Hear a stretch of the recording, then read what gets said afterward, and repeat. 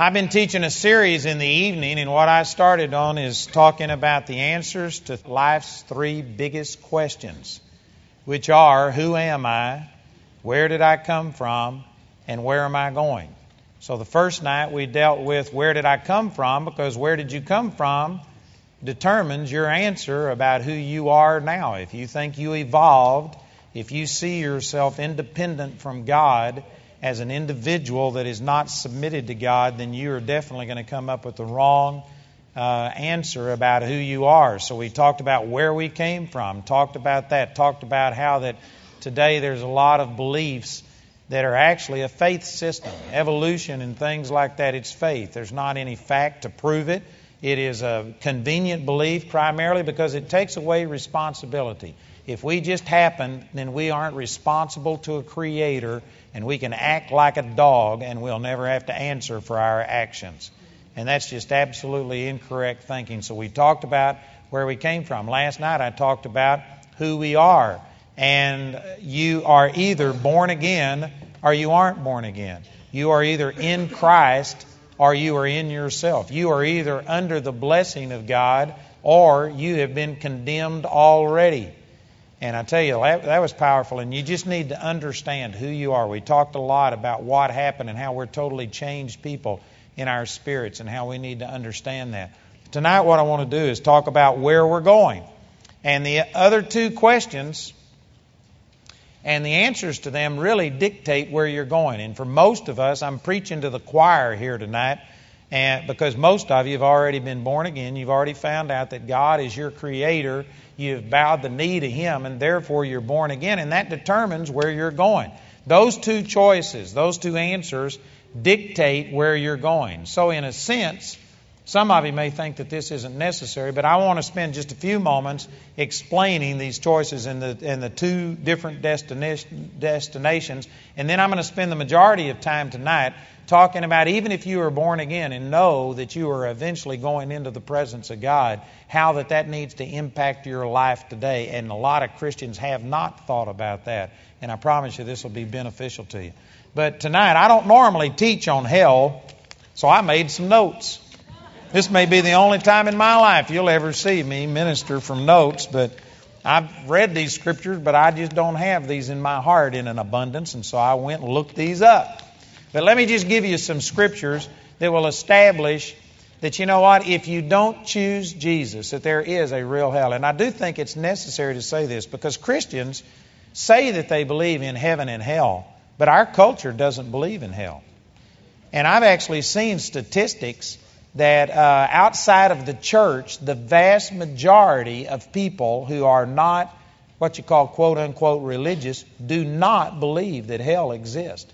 They don't believe that a loving God would ever send people to hell. And so people today have lost their fear of hell. And this has made an impact on our society.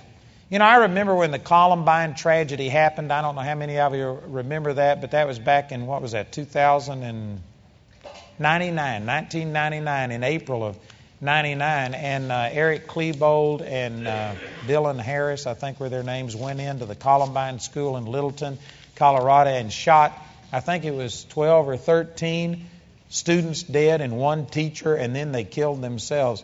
And they thought that they were escaping punishment, that nobody could catch them because they committed suicide. Therefore, they couldn't be prosecuted. And you know, there was a lot of things that came out of that, and people talked about gun control, and should we have gun control, and should we have shakedowns and police officers stationed in school and things. And while this debate was going on, there was a person in the local Colorado Springs paper that wrote a great editorial and wrote it in and says, you know, back 50 years ago when I was a kid, everybody had guns. He was raised in the country, and he said every one of us owned multiple guns, and nobody killed other students. And we didn't have to have police officers in the school. And he says it's not guns that were the problem. He says the problem is that we have lost our fear of God. We have taken God out of our schools, out of our society, and says if those two boys would have had the knowledge that they were going to face an eternity in hell for their actions, they never would have done this. And he says, we used to have the fear of God, and now that we've taken God out, we have to put police officers in, we have to take away their weapons, we have to shake them down and have metal detectors. And it was a great point. And you know what? Our society today has basically lost this concept of hell. And even though I don't think it's one of the most positive virtues and things, we talk about, I don't think that we ought to preach hellfire and damnation. We do need to know that there is a real, actual hell. And that people, if they do not have a relationship with God, are going to hell. And even if you are going to heaven, you need to have an awareness that hell exists, because it's a real place. And relatives and friends and neighbors are headed there if they don't make a commitment to the Lord. And this is serious. I mean, it's life and death serious. And so even a Christian needs to have an awareness of hell. So the people that are non-Christians definitely, in the majority, do not believe in hell. But a staggering statistic is, I forget the exact numbers, but I think it's 35-40% of people that claim to be born-again Christians do not believe in hell. And that is not what the Word of God teaches. There are only two destinations, heaven or hell. And you are going to go to one or the two. And there is no such thing as limbo, purgatory. If you die, you don't go into a place where you can pay indulgences and get prayed out of the thing and somehow or another move on to heaven instead of hell. You instantly go either into the presence of God or into the presence of the devil, totally separated from God. That's what the Bible teaches. And so I'm not going to major on this, but I do think that we need to be aware of it. Here are just some scriptures that will go along with this, and I'll read these quickly. So you might want to either copy this, write these verses down and look them up later. But Psalms chapter 9, verse 17 says, the wicked shall be turned into hell, and all the nations that forget God. This is not a metaphor. This isn't talking about that they will just suffer because they don't know God. There is a literal hell. And while I'm at it, let me just say this, that there is a segment of the body of Christ that's preaching grace today, which I subscribe to grace 100%, but they have gone to grace to such an extent that they don't believe that there is a literal hell, and there are spirit-filled, tongue-talking grace preachers preaching that hell doesn't exist, nobody is going to hell, and the only reason to get saved is just so that you can rejoice and receive the benefits of salvation. But when you die, everybody goes into the presence of God.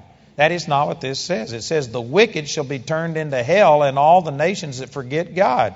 Psalm 16:10 says, for thou wilt not leave my soul in hell, neither wilt thou suffer thy Holy One to see corruption. That was a prophetic scripture written about Jesus. Jesus literally, when he died, went to hell. And he was in hell, and he came out of hell with the keys of death and of hell hanging on his side. Jesus conquered hell. Hell is a real place. And this scripture, all of these scriptures prove that. Psalms 86:13 says, for great is thy mercy towards me, and thou hast delivered my soul from the lowest hell. God hasn't delivered us from something that doesn't exist. It does exist. Through Jesus, we've been delivered from hell. Psalms 139, verse 8, if I ascend up into heaven, thou art there. If I make my bed in hell, behold, thou art there. Hell, again, is a real place. In Matthew chapter 5, verse 22, but I say unto you that whosoever is angry with his brother without a cause shall be in danger of the judgment, and whosoever shall say to his brother, Raca, shall be in danger of the council, but whosoever shall say, thou fool, shall be in danger of hell fire. Jesus was not warning us of something that doesn't exist. Hell is real, and it's a place of fire. You can see, let me jump down to this in Luke chapter 16, verse 23. This is a parable that Jesus gave about the rich man and Lazarus.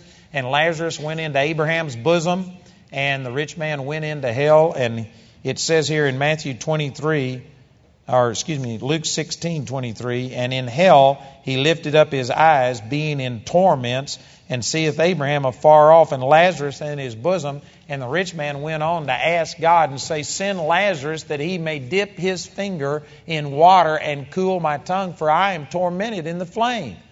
Hell is a real place. There are going to be flames, and people are going to spend an eternity suffering. Some people just can't relate to this and think, I just can't understand this. How could a loving God ever torment anybody regardless of what they've done? I don't know how to convince you of this and get it across, but if you were to ever see what our sin has done to God's plan, how much devastation, how much hurt, how much heartache it has done to the human race, the people that have died of sickness, the sorrow, the grief, all of these things. And then when Jesus came and bore our sin, He paid a tremendous price because God loved every single person. Not only the good people, not only those who He knew would accept Him, but even the people like Hitler, Mussolini, their sins were paid for. Jesus bore the punishment for every rotten thing that they've done. The genocide of 6 million Jews, the terrible atrocities. Jesus bore the punishment for that. He suffered Hitler's punishment. Now, as far as we know, Hitler never took advantage of it, and so since he rejected God's salvation, he's going to have to stand judgment for his rejection of Jesus, and as far as I know, he will be in hell. But his sins were paid for. The sins of the entire world were paid for, even those who didn't accept the Lord. Jesus suffered a tremendous price. And you can sit there and say, it just doesn't seem fair to me that God would punish a person for eternity for what only happened here for so many years on the earth. But you haven't fully seen the price that Jesus paid. Once you understand that Jesus bore all of our sins and did this for us, and for a person to ignore that or to reject it, to criticize it, to take the name of God in vain and blaspheme the name of the one who literally, God Almighty, divested Himself of everything that He had and became like you and me. And He didn't only suffer on the cross, but He suffered 30 years being limited to a physical body, going through tiredness and pain and ridicule and rejection. And then He suffered all of these things. And He suffered much beyond what just the physical suffering was, the emotional, all of these things.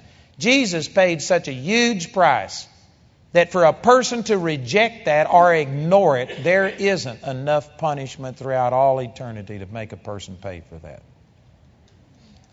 You may not feel that way, but that's the way that I believe it is. God paid such a huge price that for us to ignore it, I guarantee you it is just. A just, holy God cannot ignore sin.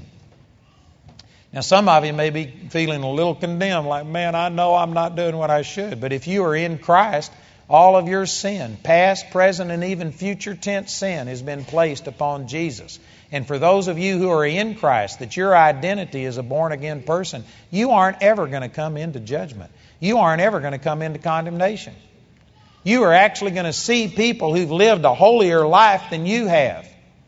And yet when they stand before God, instead of having a Savior, they're going to trust their own goodness, and these people will be eternally barred from the presence of God. Whereas maybe you haven't lived as good a life, but because you put faith in a Savior, you're going to gain entrance to the presence of God based on what God has done. You know, I can spend lots of time on this, but let me say that one of the reasons that people don't fully appreciate what God has done for us is because they don't fully appreciate what you deserve. If you don't understand that we deserve to be eternally separated from God. God created us for His pleasure. God created us to be a blessing to Him. God created us in His image with this potential. And brothers and sisters, there's not a one of us in here that can claim that we've ever lived up to the potential. We are grossly falling short of what God called us to do. We deserve eternal damnation. I know many of you don't think that way, but you do. And if you don't understand that that's what you deserve, then you'll never fully appreciate what we have in Christ Jesus. Amen. Well, there's not very many people excited about that. But you know, the Scripture says over in, I believe it's Isaiah chapter 50, it says, look unto the hole of the pit from which you are digged and to the rock from which you are hewn. You need to be looking two different directions. You not only need to look at Jesus and what Jesus has done for you, but you know what? You need to look at where you were and where you deserve to be. And if you don't fully appreciate your fallen state and where you were and a holy God and how we've transgressed and how that we deserve the wrath and the judgment of God, then you do not fully appreciate your salvation. You know, one of the reasons that I believe that I have always been able to maintain my thanksgiving and joy for what God did in my life. March the 23rd, 1968. One of the reasons that I've never lost that, and it has never decreased, it's stronger on the inside of me today than it was then, is because when that happened, it's like I was a religious Pharisee. I was proud of how holy I was. I've never taken a drink of liquor in my life. I have never smoked a cigarette. I have never said a word of profanity in all of my 55 years. I've never even tasted coffee. Some of you think, coffee? You know what? I'm just saying, you got Scripture to stand on to drink coffee. The Bible says you can drink any deadly thing and it shall not harm you. Amen? But I'm saying I lived a super holy life and I was proud of my holiness. And I was a Pharisee of the Pharisees. And March the 23rd, 1968, God pulled a veil back and I saw my relative unworthiness, my hypocrisy, and I saw God's hatred for my sin.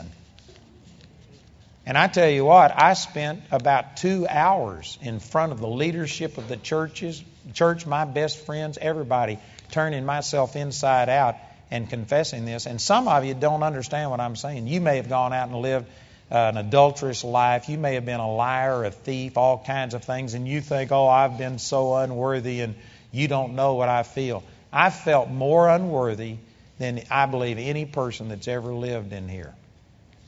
And I'm saying that just because I got a revelation from God's standpoint. When you show God's perfect, holy light on your sin, I don't care if I was relatively compared to you good. Who wants to be the best sinner that ever went to hell?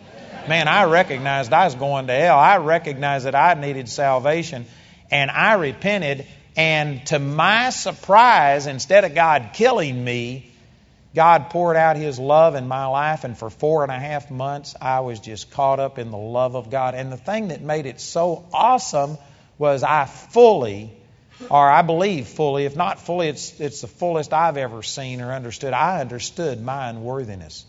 And I knew that the love that I felt was not based on any goodness in my life whatsoever. It was because God was love, not because I was lovely.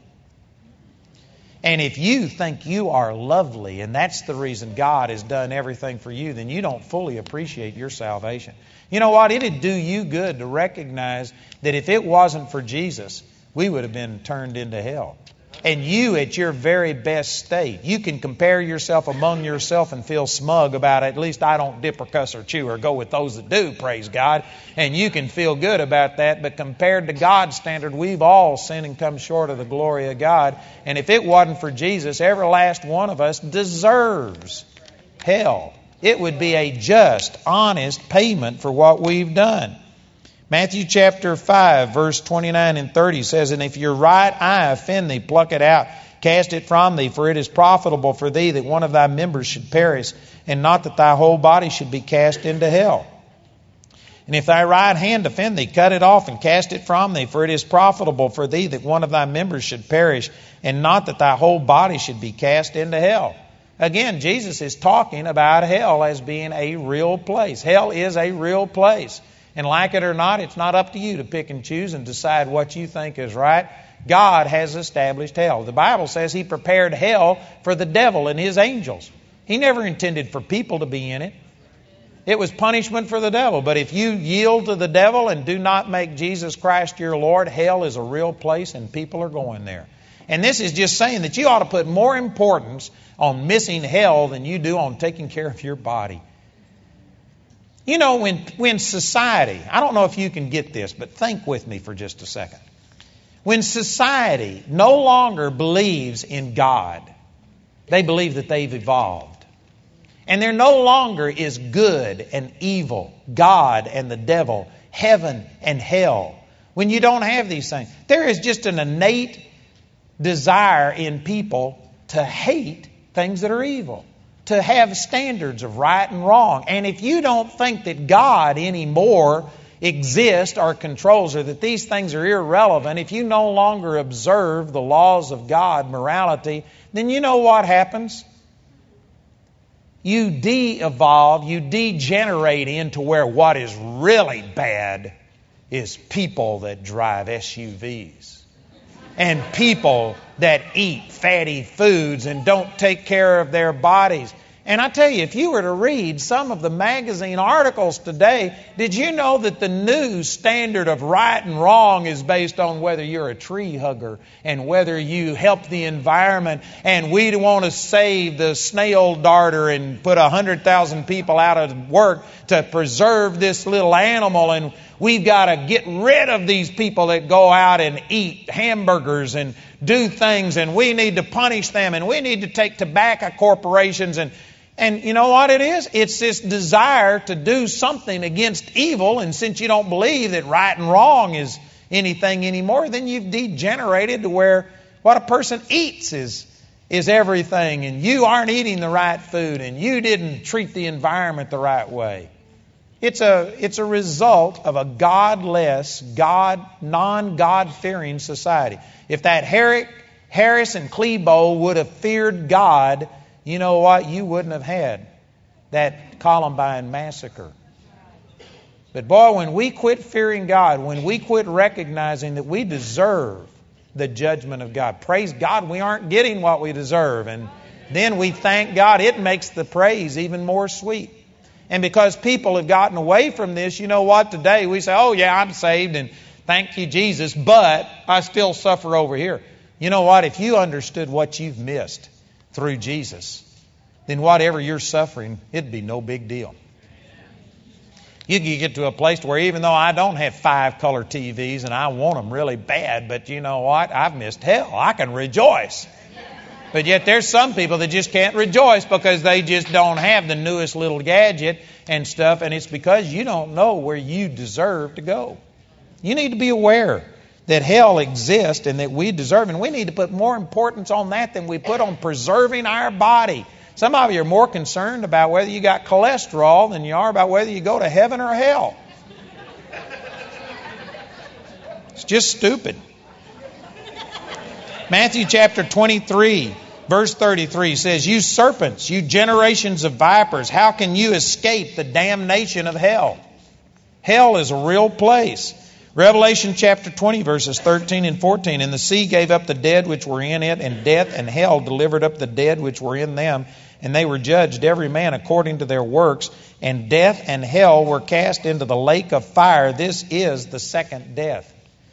You know, I'm not going to spend a lot of time teaching on this, but right now, hell is in the center of the earth. There are scriptures that talk about that. And a person descends into the lowest parts of the earth. That's where the incarcerated damned are. At one time before Jesus came, there was a place called Sheol, is the Old Testament Hebrew word. Sheol was divided into two parts. Abraham's bosom, which was a place of blessing, and hell, which was a place of torment. And the rich man was in hell and could see Lazarus in Abraham's bosom. And he asked Lazarus to come touch his tongue with some water. And Abraham said, "There's a great gulf between us." So this place called Sheol was separated into two parts, a place of blessing, Abraham's bosom, and then a place of torment, hell. When Jesus died, he descended into Sheol and he led captivity captive. Abraham's bosom left the center of the earth and it ascended into paradise and is now in the presence of God. It's what we call heaven.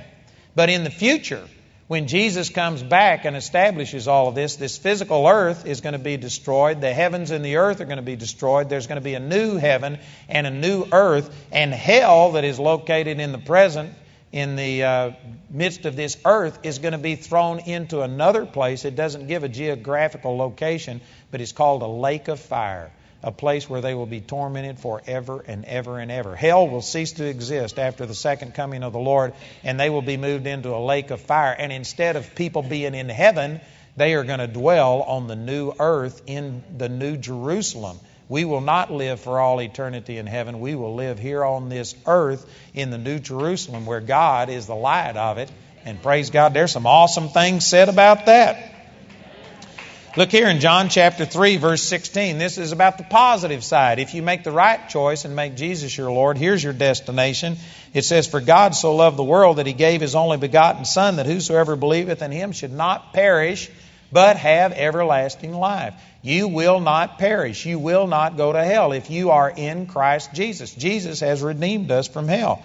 Matthew chapter 25, verse 24, there's a parable given here about how the Lord's going to bring every person that's ever lived before Him, and He's going to separate them as a shepherd divides the sheep from the goats. Matthew 25:24 is, Then shall the king say unto them on his right hand, Come, ye blessed of my Father, inherit the kingdom prepared for you from the foundation of the world. Man, you are blessed of God. You are going to enter into God's kingdom instead of into hell. You know what? If you were to think about these things, this ought to be enough reason to make you rejoice. Man, we're short-sighted. We get to looking at what's happening, and I'm missing my favorite program to listen to this guy. And because of that, you get depressed. You need to get an eternity mindset. You need to start thinking about, I was going to hell, now I'm going to heaven. And if you really understood that, that ought to be reason enough for you to rejoice the rest of your life. Praise God. Luke 16:25, this is again that parable of the rich man and Lazarus. It says, But Abraham said, Son, remember that thou in thy lifetime receivest good things, and likewise Lazarus received evil things, but now he is comforted, and you are tormented. People in hell are tormented. People in heaven are comforted. John 14:2-3. You know, this is a passage of Scripture. Let me just turn over here and read this to you. In John chapter 14, verse 1, this is the night before Jesus was crucified, and He spoke to His disciples, and He said, Let not your heart be troubled. You believe in God, believe also in me. You know, I've got 2 hours worth of teaching on that one verse. I hadn't got time to go into this, but that is an awesome verse. He said, You let not your heart be troubled. You're the one that has control over your emotions. It's a lie to think that you can't control yourself. This happened, therefore I'm just an animal. I've got to react like this. No, you were created in the image of God, and God has given you the ability to control your emotions, or it would have been unjust on the Lord's part for Him to tell His disciples the night before His crucifixion, when they were going to see Him crucified and it looked like they were going to be the next ones killed, He says, Don't let your heart be troubled. That would be unjust for Him to give a command like that. Most people would say, hey, that's asking too much. You aren't empathizing. You aren't sympathizing. You don't understand where I've come from. God told us not to let our heart be troubled. He told us to rejoice in the Lord always in Philippians chapter 4. And just in case somebody missed that and thought, oh, it can't mean what it says, He says, again, I say rejoice, amen. He knew somebody was going to think that's bound to be a mistake. So He says, no, again, I say rejoice. In John chapter 16, verse 23 or 33, He says, In the world you shall have tribulation, but be of good cheer. I have overcome the world. He specifically said, there's going to be problems, but rejoice. I've overcome the world. He gave us commands to control our emotions. And if you've bought into this lie that, well, this person said this, I just can't help it. That's a lie. That's telling you that you are an animal, that you evolved, that you weren't created in the image of God, that you don't have a God quality on the inside of you. I guarantee you have the ability of God on the inside of you to control yourself. You do not have to fall apart like a $2 suitcase every time something tragic happens. Amen. So He says, let not your heart be troubled. You believe in God, believe also in me. And then He says, in my Father's house are many mansions. If it were not so, I would have told you. I go to prepare a place for you, and if I go and prepare a place for you, I will come again and receive you unto myself, that where I am, there you may be also. You know, I've got a 16-tape album on John chapter 14, 15, and 16, and it goes verse by verse through here, and I call it the Christian Survival Kit. Because in John 16:1, it says, These things have I spoken unto you, that you should not be offended. In John chapter 13, He told His disciples that He knew they were going to forsake Him, that all of them were going to flee. He knew everything that was going to happen, and He said, John 14, 15, and 16, to prepare His disciples so that they would be able to endure and come through this trial victorious. They failed the test. They all forsook Him. They all fled. And most of us would think, well, you couldn't have it any other way. But they could have. He was giving them what they needed. And so, when I saw this, I started teaching through here about the things you have to do in a crisis situation to keep from losing it and having the devil beat you. The first thing is you got to grab hold of your emotions. If you let your emotions go out of control, you can't rein them back in later. If you just fly off and get into defeat and depression and then try and recover, that's just a bigger battle than what you want. The first step is grab control of yourself. But then when I got to verses 2 and 3 about he started talking about heaven, I thought, now what did this have to do with being able to endure hardship and being able to stand and come through problems? And it took me a while to meditate on this, but what the Lord showed me through this was that basically he was just telling them, guys, look, it doesn't matter how bad your situation is. You know, if worse comes to worse, what's going to happen? You're going to die. And what's so bad about dying? You know, we sing these songs about when we all get to heaven, what a day that will be. Oh, glorious day. And then the doctor tells you you're going. And you just start crying and it's terrible. Something's wrong with this picture. You know what? A knowledge about our destination being heaven, if you understand it correctly, it will give you great comfort. Matter of fact, 1 Thessalonians chapter 4 is where Paul talked about, I would not have you to be ignorant concerning them which are asleep, that you don't sorrow the way that other people do. Because we believe that if Jesus died and rose again, then when he comes back, he's going to bring those who have died in him, and we are going to be resurrected, and we will meet them in the air. And he says, wherefore comfort one another with these words. Heaven is a comforting thought. So basically what he's telling the people, you know, if your situation looks so bleak, that every time you see light at the end of the tunnel, you think it's another train. You know what? Then what you need to do is, if you can't see anything good in your existence, then just think about heaven. You know, I believe it's God's will for you to prosper financially. And I believe God wants you to prosper. But if you don't see prosperity in your life, you haven't got any reason to gripe or complain, because if you never saw it in this life, you are going to live in eternity on streets paved with gold, in mansions. You are going to live with everything supplied, perfect. And if you had to, close your eyes and think about heaven and get over the discouragement and the depression that tries to come against you. I believe it's God's will for you to be well in this life. But you know what? Even if you don't see health, then you ought to just rejoice about someday there's going to be a place where I am not going to have any more sorrow nor any more crying. Let me read this scripture to you out of Revelation. I believe it's chapter 20. Or Revelation chapter 21, talking about the new heaven and the new earth. And it says, and God shall wipe away all tears from their eyes, and there shall be no more death, neither sorrow, neither crying, neither shall there be any more pain, for the former things are passed away. You know, if you are suffering in this life, God wants you to be well right now. But if you're struggling with that, and if you feel like I'm never going to make it, get eternity minded and recognize that if worse comes to worse and you die, you're going to go into the presence of God where there's no more sickness, no more crying, no more pain, no more of any of the former things. We are going to be blessed.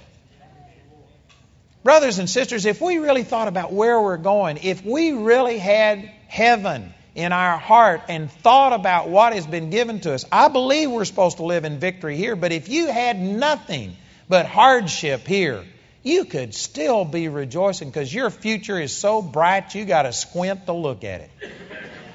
I tell you what, it's going to be awesome. And you know, this life is going to be like that compared to eternity. If you've suffered for 20 years, a million years from now is going to seem like nothing. And you are going to be in the presence of the Lord. And if you understood this, you know, people in the past, before the baptism of the Holy Spirit was prevalent and people understood about healing and things like this, did you know that people 50, 100 years ago, missionaries, suffered things that they didn't have to suffer? They allowed sickness thinking it was the will of God, and I disagree with all of those things. And yet most of those people that had sickness, poverty, hardship, hurt, and pain that they didn't have to go through if they would have understood how to appropriate their salvation, They rejoiced in ways that make most of us look pitiful comparative. And yet we are blessed in all of these ways, and yet they could rejoice even in the midst of their sickness and everything else. And one of the reasons is because they had a goal of heaven. They were eternity minded. That's the reason Jesus put this in here. Right as He was telling them about the worst time of their entire life was going to come upon them, He was saying, remember that in my Father's house are many mansions. I go to prepare a place for you. And if I go and prepare a place for you, I will come again and receive you unto myself, that where I am, there ye may be also. Psalms chapter 16, verse 11 says, in the presence of the Lord there is fullness of joy. At His right hand are pleasures forevermore. I tell you what, to be in the presence of God, most of us don't have a clue what that's about. But to be in the presence of God without even having to use our faith. I mean, even your senses can see and feel God. And to be in His presence, man, there's going to be so much joy and pleasure that it's going to make all of the problems of this earth seem like nothing. Matter of fact, the Scripture says in Romans chapter 8, I believe it's either verse 16 or 17, it says, I reckon that the sufferings of this present world are not even worthy to be compared to the glory which shall be revealed in us. Did you know that whatever you've suffered, you look at the Jews, the Holocaust, you look at people that have been raped and murdered and plundered and terrible things that have happened, and you wonder how in the world could they ever be compensated? In heaven, those things aren't even going to be worth mentioning, because the glory that is prepared for us is so infinitely greater than any problem you've ever suffered in this life. Man, if you could think about that, brothers and sisters, I believe in victory. I believe we're supposed to walk in victory. But if you just thought about heaven, that's enough to put a spring in your step and to get you out of depression. And yet Spirit-filled Christians who are supposed to have access to all of this power of God go around, and 80-90% of Spirit-filled Christians fight depression constantly. That's an insult against God. It's an indication of our lack of belief and focus on the things of God. Boy, we are blessed, blessed, blessed, blessed, blessed. And in this life, but if this life didn't even exist, if sickness was our lot, if poverty was our lot, if we didn't have joy in this life, we should be able to at least comfort ourselves thinking about how awesome heaven is. Man, we need to be eternally minded. Look at this passage of Scripture in 2 Corinthians chapter 4. Boy, this is something that you need to get hold of. This would change your life. 2 Corinthians chapter 4, this is the Apostle Paul talking, and I won't take time, but in this chapter, he talked about how that the apostles suffered more than anybody else. They were ashamed and disgraced and rejected, whereas the people they ministered to were esteemed and blessed and prospered. He says it's like God set forth us, the apostles, last, appointed unto death. And he talked about all of his problems, but then down here in 2 Corinthians chapter 4, and in verse 16 it says, for which cause we faint not, but though our outward man perish, yet the inward man is renewed day by day. He was talking about they were suffering in the outward man, the physical man. But he says regardless of whatever we're suffering, our inward man is being renewed day by day. And in verse 17, but our light affliction, which is but for a moment, worketh for us a far more exceeding and eternal weight of glory, while we look not at the things which are seen, but at the things which are not seen. For the things which are seen are eternal, are temporal, but the things which are not seen are eternal. Man, Paul here is saying something awesome. Paul said in verse 17, our light affliction. And some people think, well, man, that's the difference. Paul just didn't have any of the problems that I've got.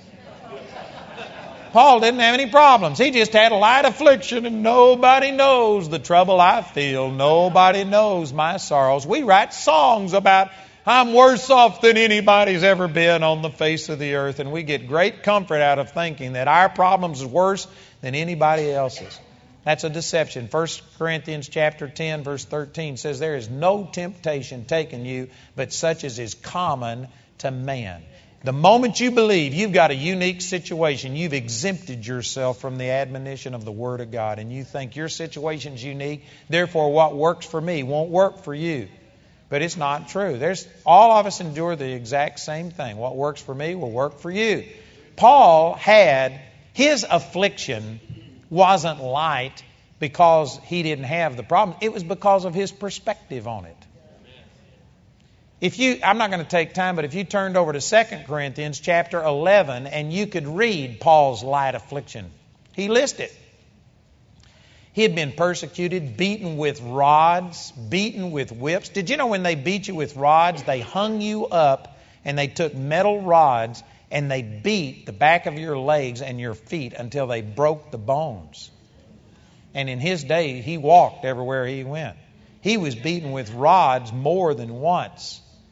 He was beaten with whips 3 times, 39 stripes. He was thrown into prison, put into the stocks. He had been shipwrecked. He had been persecuted. They had tried to kill him. And on he goes listing all of these things. And he says it's just a light affliction. So let me say this. If Paul had worse problems than you did, he suffered and was punished and ridiculed and rejected and had more problems than you've got, and yet he was able to call his afflictions light. How can you justify talking about your heavy burden? You know, the problem is, it's not our problems. It's your attitude towards them that make things big or little. I've had problems in my life. You know, Paul at our partner banquet said that he's been with us at good times and bad times. Paul was with us when we had a terrible, terrible thing happen. Probably the worst thing that's ever happened, maybe one of the worst things that's ever happened in our life. It made Paul Harvey's nude broadcast worldwide. He couldn't believe that this had happened. He was shocked. And you know what? Paul was with us when that happened. If I was to tell you about some of the problems that we've had, I could get many of you feeling sorry for me. And yet, it's just a light affliction. You know what? I don't have a bad attitude. I was up ministering the next morning when people saying, you can't preach. And I said, yes, I can. Well, how could you preach after what's happened to you? And I said, hey, Jesus is the same. I'm going to tell them about Jesus, not about me. I could tell you things about me, and yet it is not a big deal in my life, not because I haven't had problems, but because of the way I look at it.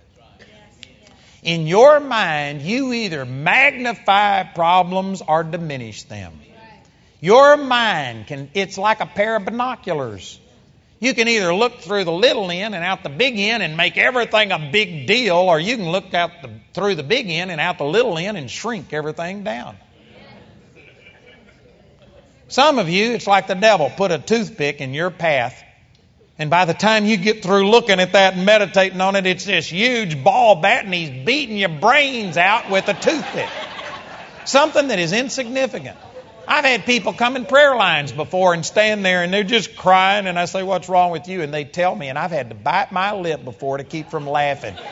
Like, that's it? This is what's upset. I said, I have worse things happen to me on good days than what you're describing. I had a guy come into my office one time and he was just crying uncontrollably. And I said, what's wrong now? Because he always had something wrong. And it was a Monday, and he says, well, I went to church yesterday, and he says, I was so hungry to hear the Word of God, and I just wanted to hear the Word, and these 2 women in front of me just talked and whispered the whole time, and it distracted me, and the devil stole the Word from me.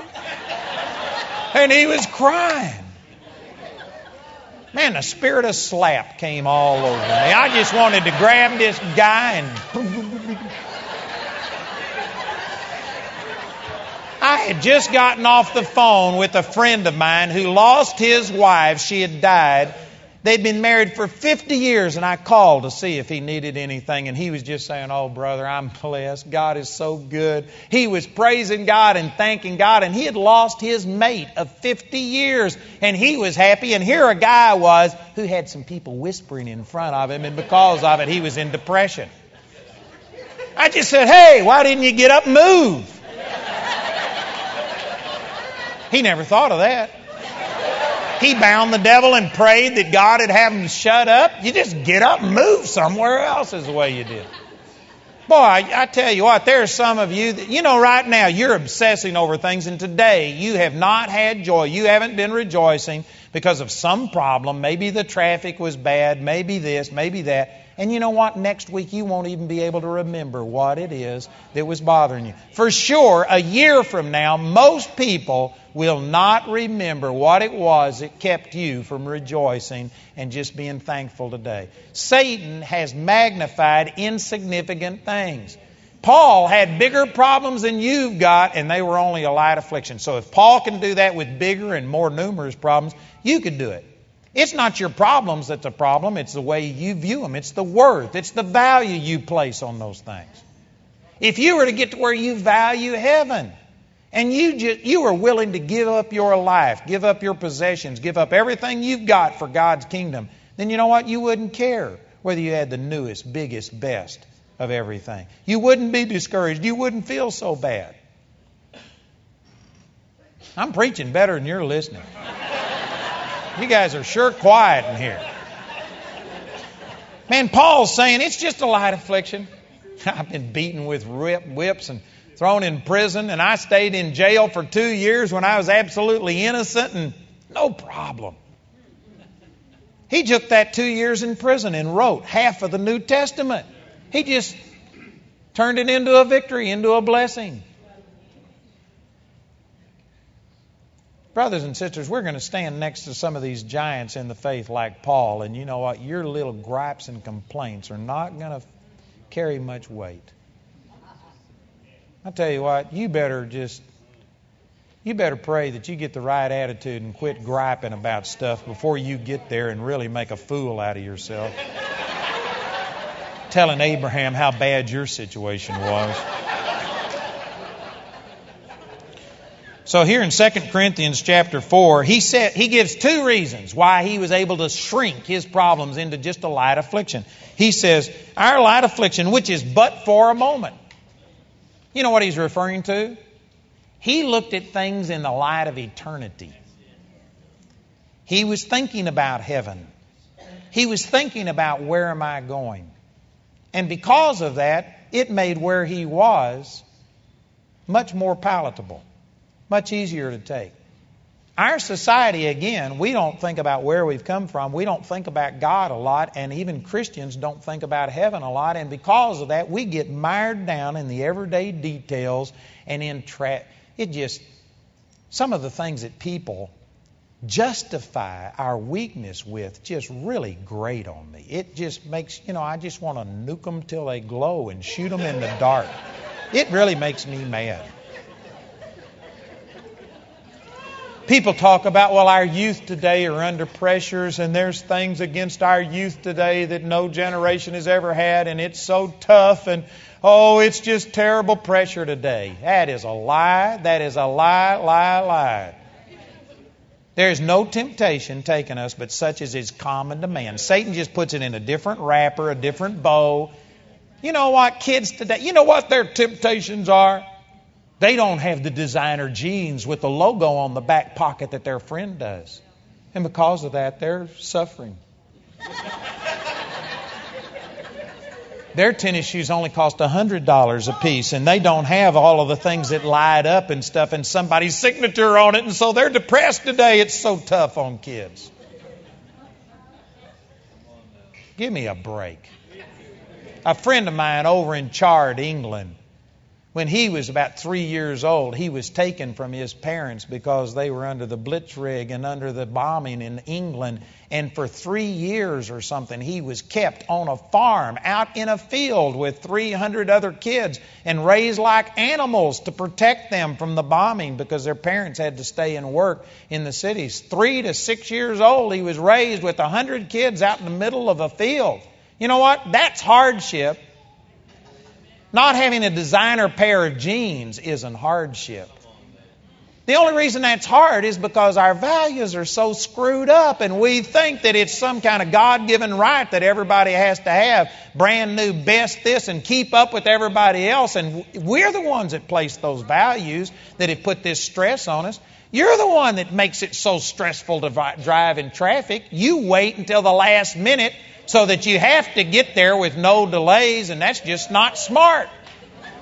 If traffic is bad, leave half an hour early, and so that you can sit there and listen to my tapes in the car. Amen. You're the one that makes it stressful on yourself. Just enjoy life. Kick back, enjoy yourself. You don't have to have all of this stress. See, the Apostle Paul, he says it's just a light affliction because it's only going to endure for a minute. They can only beat me so many times until they kill me. And then I'm going to live for eternity. Paul now for nearly 2,000 years has been basking in the presence of Jesus. And you know what? From the light of eternity, from the perspective of eternity, it's true that his affliction was just for a moment. It's not a big deal. You know, I go to Charlotte every year to the church, Freedom Christian Center, and I've got a partner there that invites me in to speak to his employees. And a number of years ago, he invites me in. He tells the employees, he says, the clock is running, you're being paid. You listen to this man talk as long as he wants to. And I just preach to him, and we see great miracles happen. I mean, we see some awesome things happen. And a few years ago, there was a woman who the day before slit her wrist and tried to kill herself and went to the hospital. And she had tried to commit suicide. She'd been married either 3 or 4 times before, and she heard me speak. She came back there and she just started crying, and she says, I'm not a Christian like you and Chip, the owner of this business. But she says, I've been through 3 divorces. My husband just told me he's going to divorce me. I tried to commit suicide yesterday. If this 4th divorce happens, I just can't live. Would you please pray for my marriage?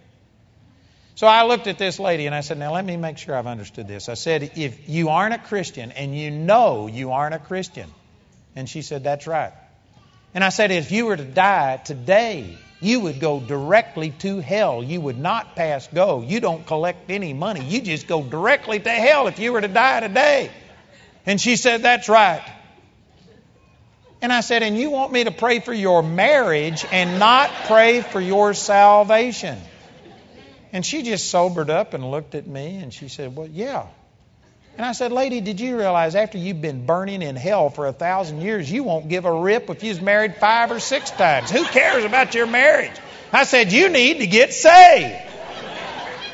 And this woman says, I think you're right. And she prayed. And she got born again. And then we prayed for her marriage. But see, there's some people that say, oh yeah, I know I'm supposed to rejoice in the Lord always.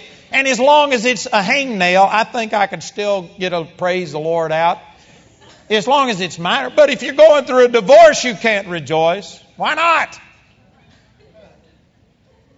Some people, you can't rejoice. The Lord said rejoice always. And again, I say rejoice. Psalms 34:1, I will bless the Lord at all times. Some people say, how could you rejoice in the midst of a divorce? Well, if nothing else, look at it in the light of eternity. And think, thank you, Jesus, that the Bible says in heaven, we aren't going to marry nor are given in marriage. Man, I only have to put up with this problem for 60 years. Oh, thank you, Jesus. You could rejoice in that. You could rejoice in the scripture that says, I've graven you upon the palms of my hand, and that I'll never divorce you. I'll never leave you. You know what? Usually in a divorce, you kind of deserve what you get. At least you partially deserve it. And if nothing else, you could say, Father, thank you that you're never going to divorce me even though I deserve it, that you'll never leave me nor forsake me. And you could rejoice in that.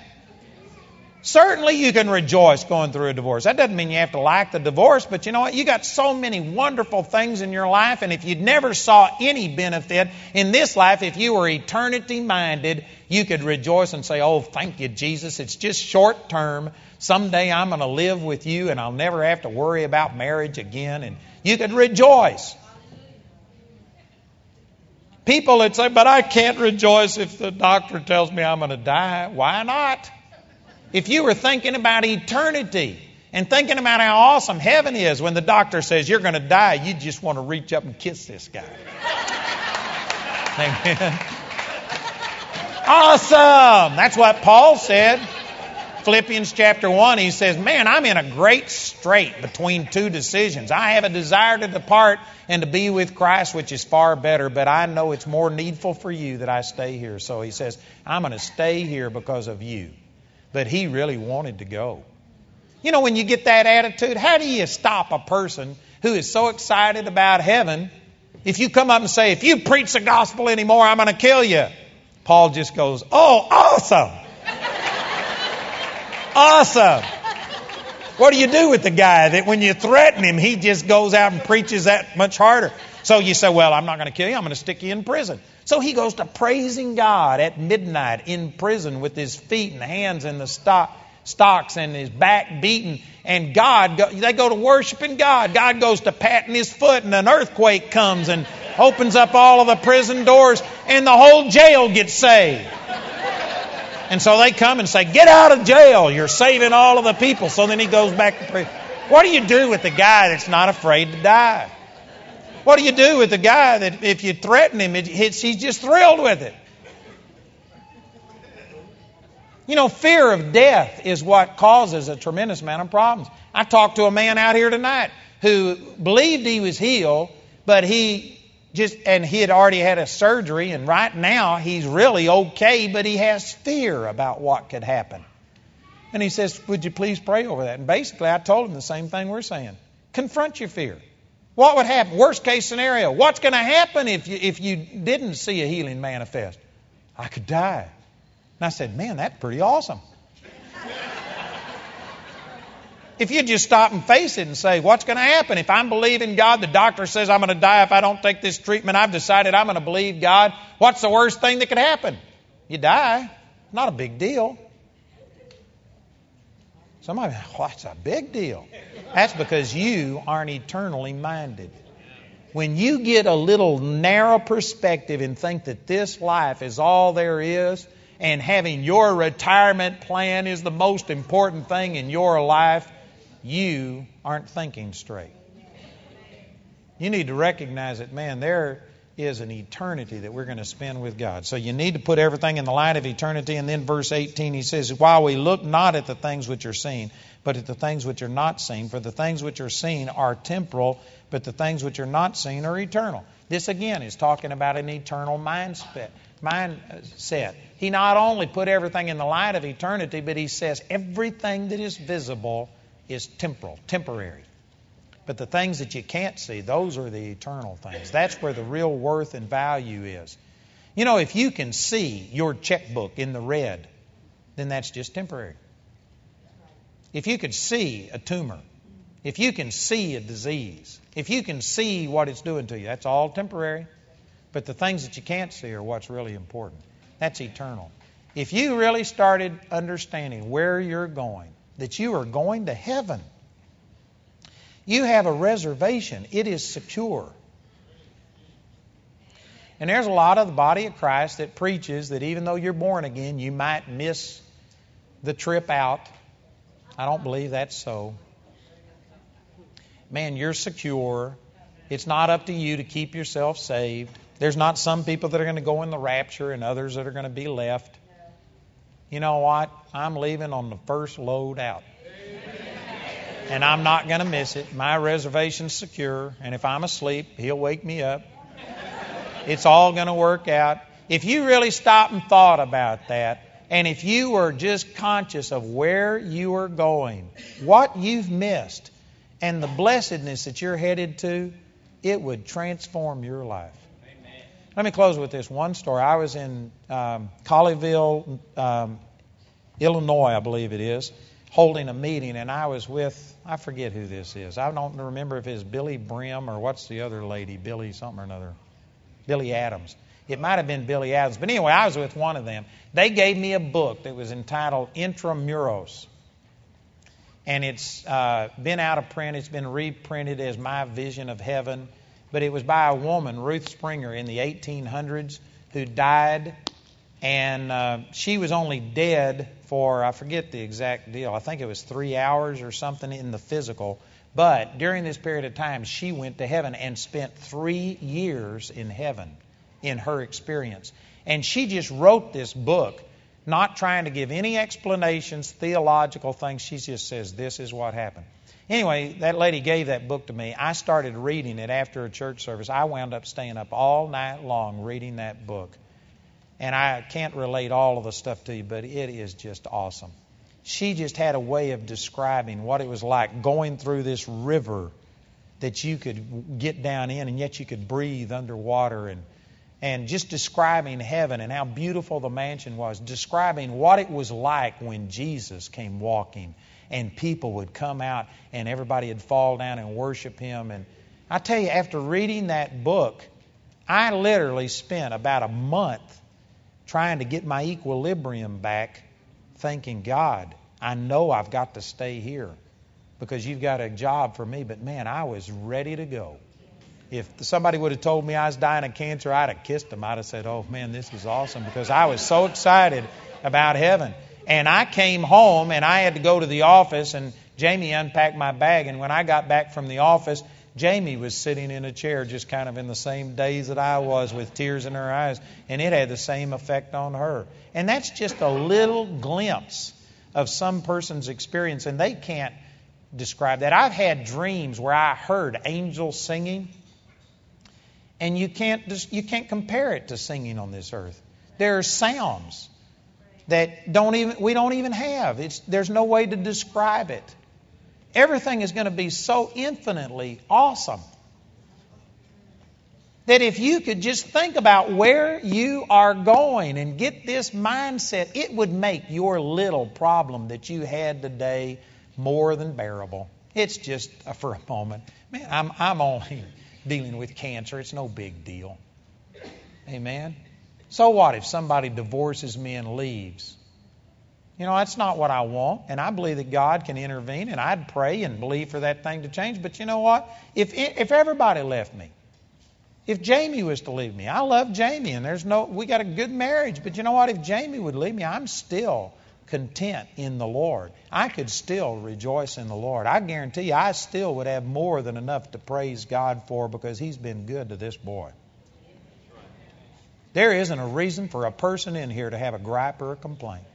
And I know some of you think, you don't know my problem. You don't know what I'm talking about. You don't know how much God's given you. If you were just to get to praising God for heaven. You know, the Bible says, with thanksgiving, let your request be made known unto God. If you got a request, if you got a legitimate gripe or complaint, just make a decision that before I ever ask for anything, before I ever gripe about whatever's happened, I'm going to start by just praising God for 5 minutes. If you were to do that, by the time you got through praising, your problem over here would be so small, you'd say, oh, God, it's not that important. It'll be taken care of. Amen. No big deal. Either I get healed and I get to rub the devil's nose in it and share a testimony, or I just go to be with you, and it's awesome. I can't lose for winning.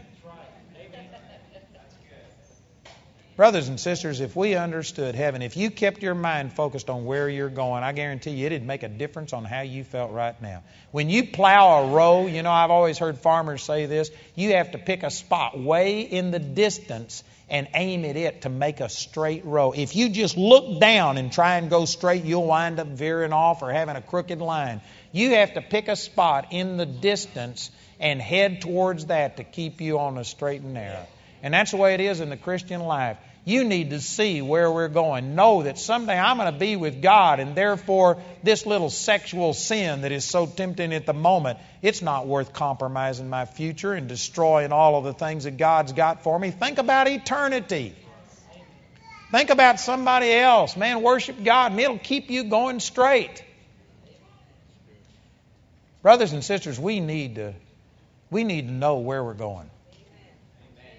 And you need to be focused on that. And I tell you, doing that would make a huge difference in the way you evaluate what's going on right now with you. Amen? Thank you, Jesus. Thank you, Father.